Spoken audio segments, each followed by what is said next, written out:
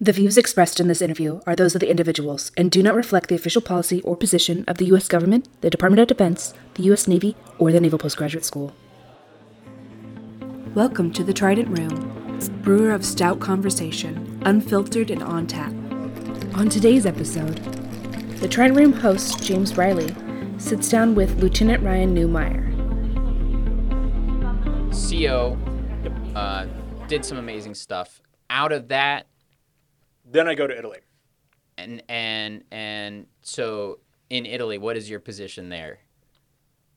So, for the longest time, the Coast Guard, up until I think it was a little bit before sequestration, but we would send a cutter from Atlantic area over to Europe and Africa every summer. Africa Partnership Station.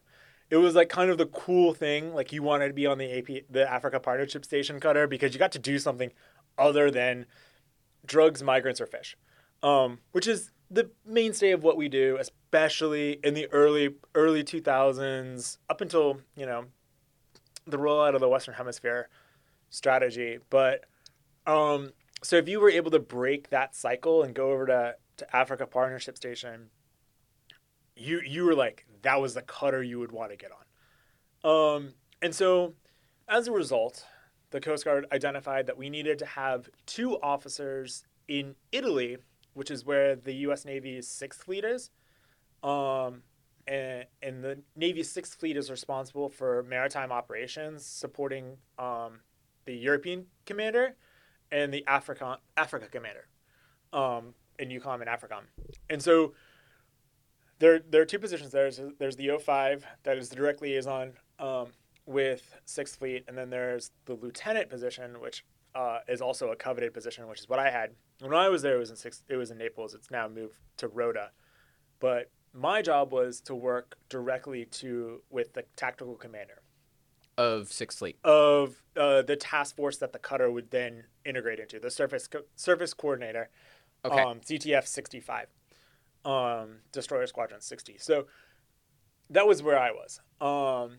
And so like the job kind of morphed over time. So now you're just kind of advising both the 6th Fleet commander and the task force commander, the 06, on kind of Coast Guard operations and how we do things. Capabilities, like, because we didn't send cutters over, but we would still send teams to do various to work certain exercises, because there's exercises around the African continent, 3 big ones: the Express series, Phoenix Express in the north, Cutlass Express in the east, and then Obangami Express in the west part of Africa.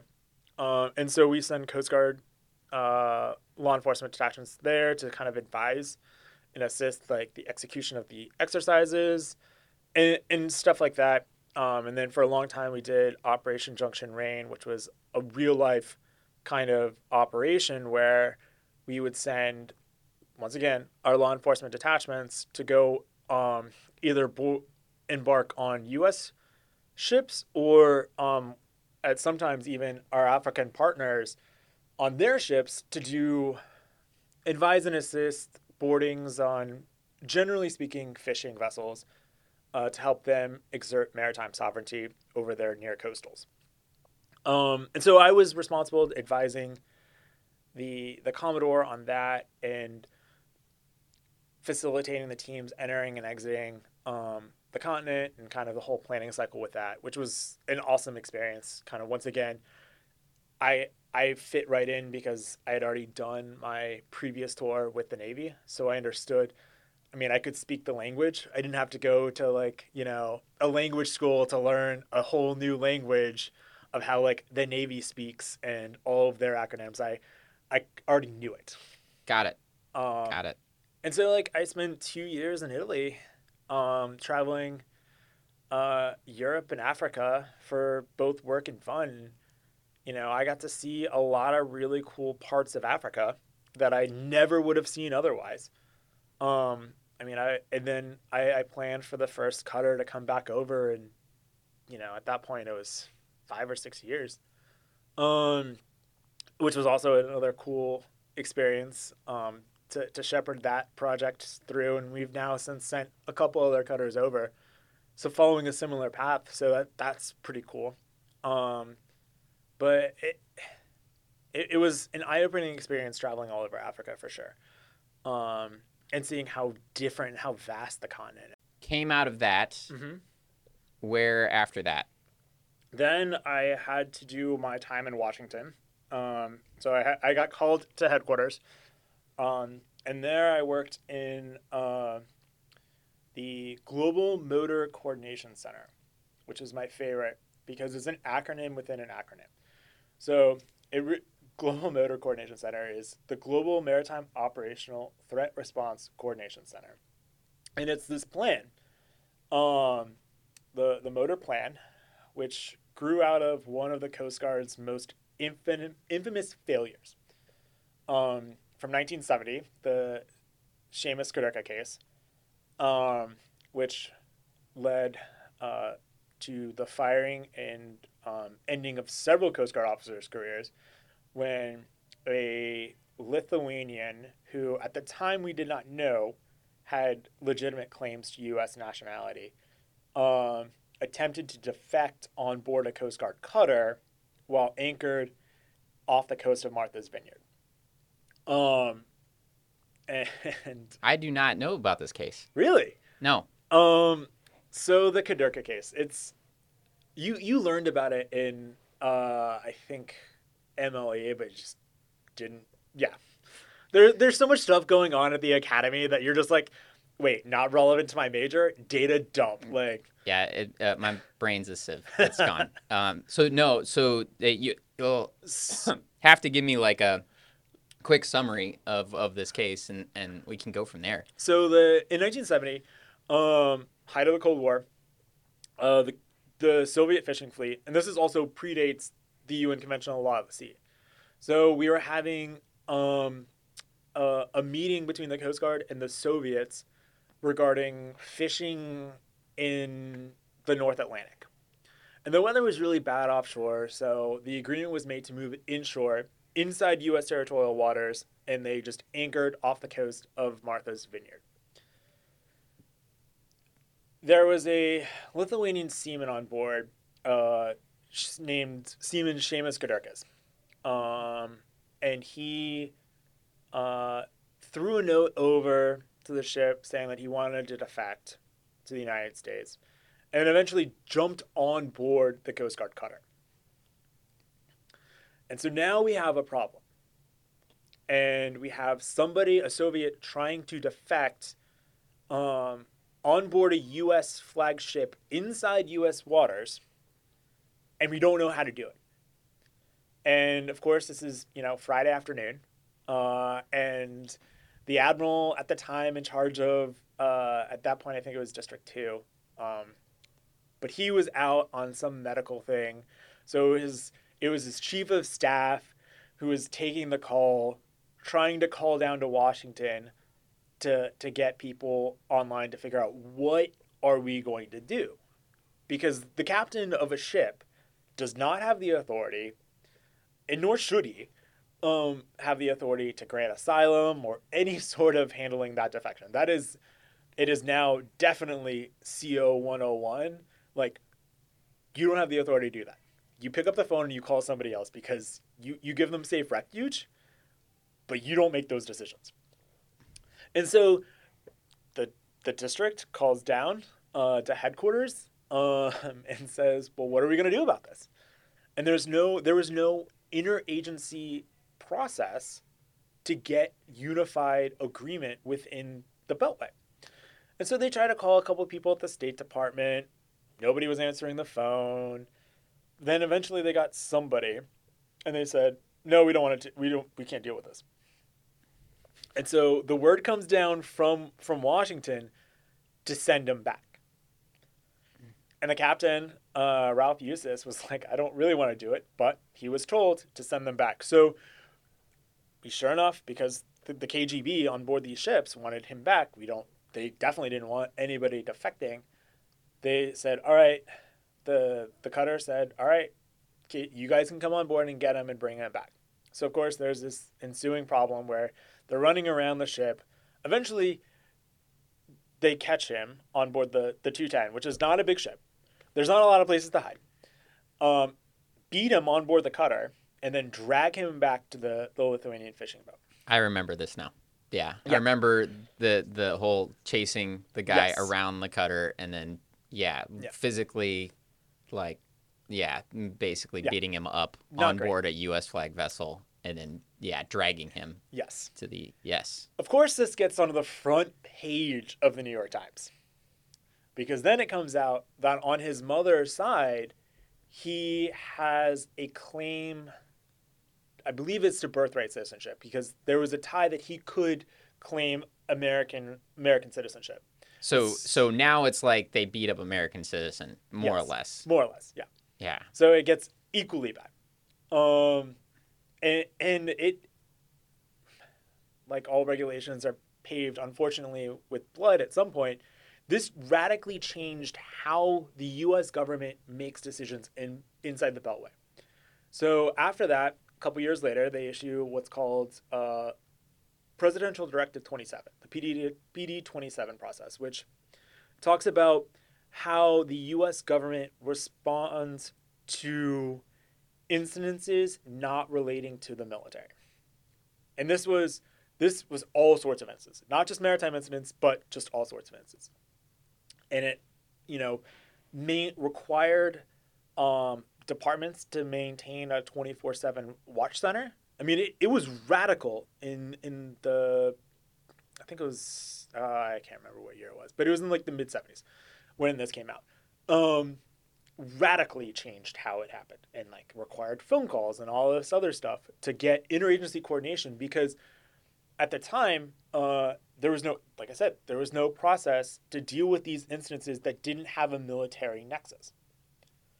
And so, you had a call, and everybody, all of the major stakeholders from the various departments got on a call and said, all right, yes, this is the official position of the government. We are going to do this. There are going to be no surprises at this point. All of the various departments have had their issues aired to solve the problem. So the office you were working in, it was you were working in the Coast Guard arm of this joint office, or No. No. So over time, it evolved. In post 9/11, they pulled the maritime piece out of PD 27 Okay. and created the motor plan, which is the Maritime Operational Threat Response, which is just PD 27, but only for maritime jobs. Got it. And there are certain triggers that like force the motor plan's activation, and that we deal with all of the maritime stuff. So kind of some of the stuff that we do a lot with the motor plan are like counter narcotics missions and drug issues. Those are like the bread and butter of the motor plan. But there are other triggers that we've had to deal, especially with COVID, because if we're trying to board, let's take a generic drug case. So Coast Guard has the authority and the jurisdiction to enforce U.S. laws. We have that inherent into our organization.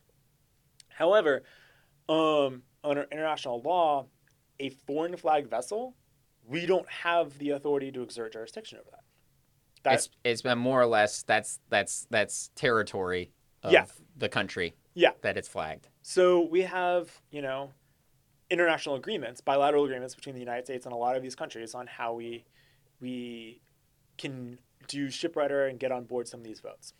But we still need to let state know, because there's only one department in the entire organization, the entire U.S. government, that's authorized and empowered to do foreign affairs, and that's the State Department. And so if we go on board a boat, a drug boat, that is flagged Costa Rican, for instance, and Costa Rica affirms that flag, we need to let the State Department know that we've done something. Got it. And if there are instances where we don't have an agreement, and there are countries in the world that we do not have bilateral maritime agreements with, and this is part of the cat and mouse game of drug smuggling. So boats know that and will raise that flag and know that buys them time. Yeah, and we have ways around that. There are international law stuff, but Costa Rica, where we have an agreement, it's pretty easy, pretty seamless. But let's say we have an African country, which we had, a couple years ago. Um, the what was it? Cameroon. Yeah, it was Cameroon. And we don't have an agreement with them, so we have to wait to get permission of Cameroon to board this vessel. And so I remember this from maritime law. So we call this a SNO, or a statement of no objection. So a correct? statement of no objection is just Coast Guard. Just Coast Guard. It's just Coast Guard policy. Like the interagency, like you say SNO around like people from state. Nobody else knows about Nobody else knows about it. Okay. It's just an internal Coast Guard policy. Got it. Let's say we need to leverage our embassy in Cameroon to get the government to respond. Well, we have to go through state and call up state and say, hey, we need you guys to get on the phone and ask the post to weigh in on this. And that was your office? That was my office. Okay. So, yeah. So maybe it might be helpful. So let's say, let's explain from a legal perspective, or even just from a backroom type perspective. What happens? So Coast Guard cutter is out on the high seas. Yep. Sees a drug boat. Yep. What happens, from that point where they see that boat and they're potentially able to board it? What is happening on in your office? How is that information being transmitted to then get the legal permission to board that boat? So the actual Coast Guard cutters, they're coming up on, they'll approach the vessel and ask like a bunch of different questions, like how many people are on board, what's their flag, what's their last port of call, what's their next port of call. Basic questions under a legal construct called right of approach questioning, where we can query any ship to verify flag kind of stuff. And they're kind of, Coast Guard cutters are developing reasonable suspicion to see if we want to get on board this boat because we think they're doing something illegal or not. If we think they're doing something illegal, they'll pass it up to the upper echelons, and then the upper echelons will either agree or disagree with the criterion, whether it meets the requirements to conduct a boarding. That's at the sort of... That's either in Miami or in Alameda, depending on which side of the world you're on. Got it. So sort of like land area, PAC area. District 7, District 11. District 7, District 11. Got it. Because the districts have been empowered to do kind of some of this stuff. Okay. And if we have a bilateral agreement with these countries, we'll go through the various processes, and each country has a different process of how we go about.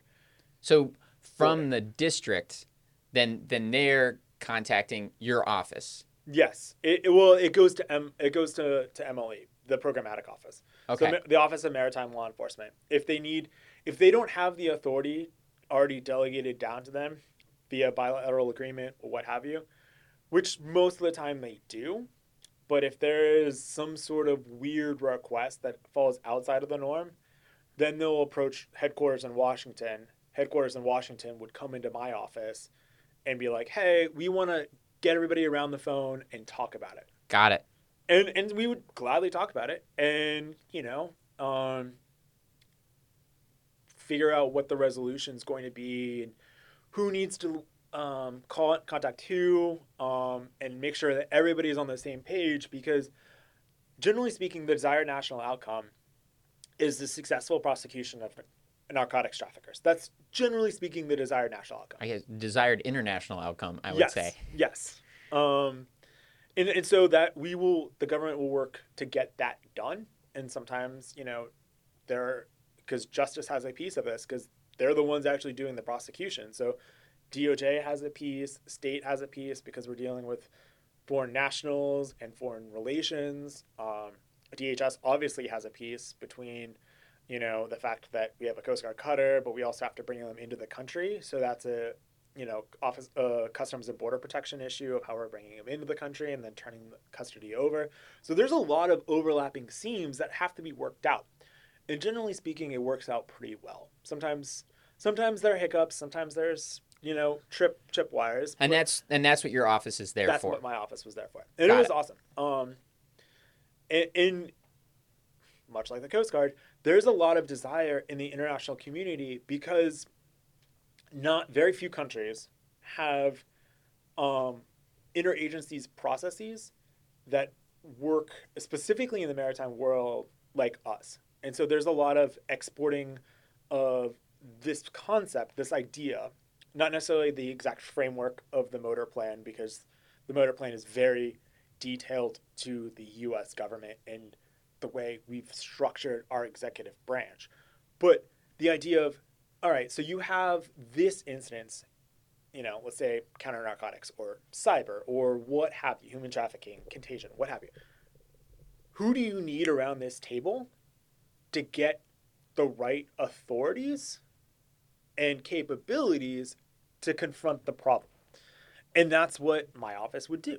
We definitely were not a call center. We actually did stuff, but we held a Rolodex of, we knew through personal relationships and just time who we needed to call for various things. So like with COVID, for instance, at the very onset, when we were trying to figure out how to offload hundreds of thousands of, cruise ship passengers, or, there was a container ship with, people that had influenza-like illnesses.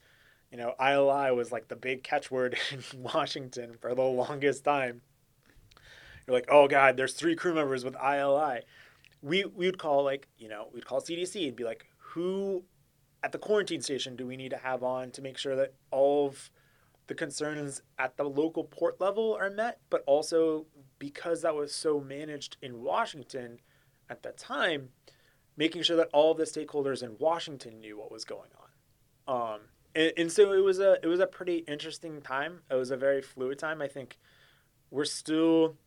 obviously we're still in the pandemic, and the after action report has yet to be written, but there are going to be things that come out of that after action report that will definitely change the way we do policy inside the Beltway. But it was cool to see kind of part of that and be in like a real life situation of that. And once again, I've had a very atraditional career, but it's been pretty cool to see various aspects of how decisions are made, and how decisions are reached, in that process. So it was cool to see at the National Security Council level, like how that organization operated, and how,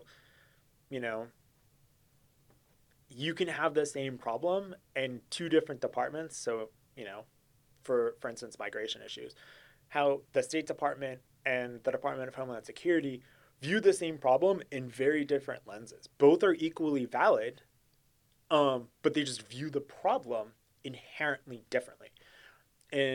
And sometimes those viewpoints are competing, and sometimes they're complementary. But it was a fascinating kind of viewpoint into the U.S. government operations. Very cool. Very cool. Ryan, thanks a ton for coming out. Yeah, no, this is fun. Thank you for talking to us about all this. And we'll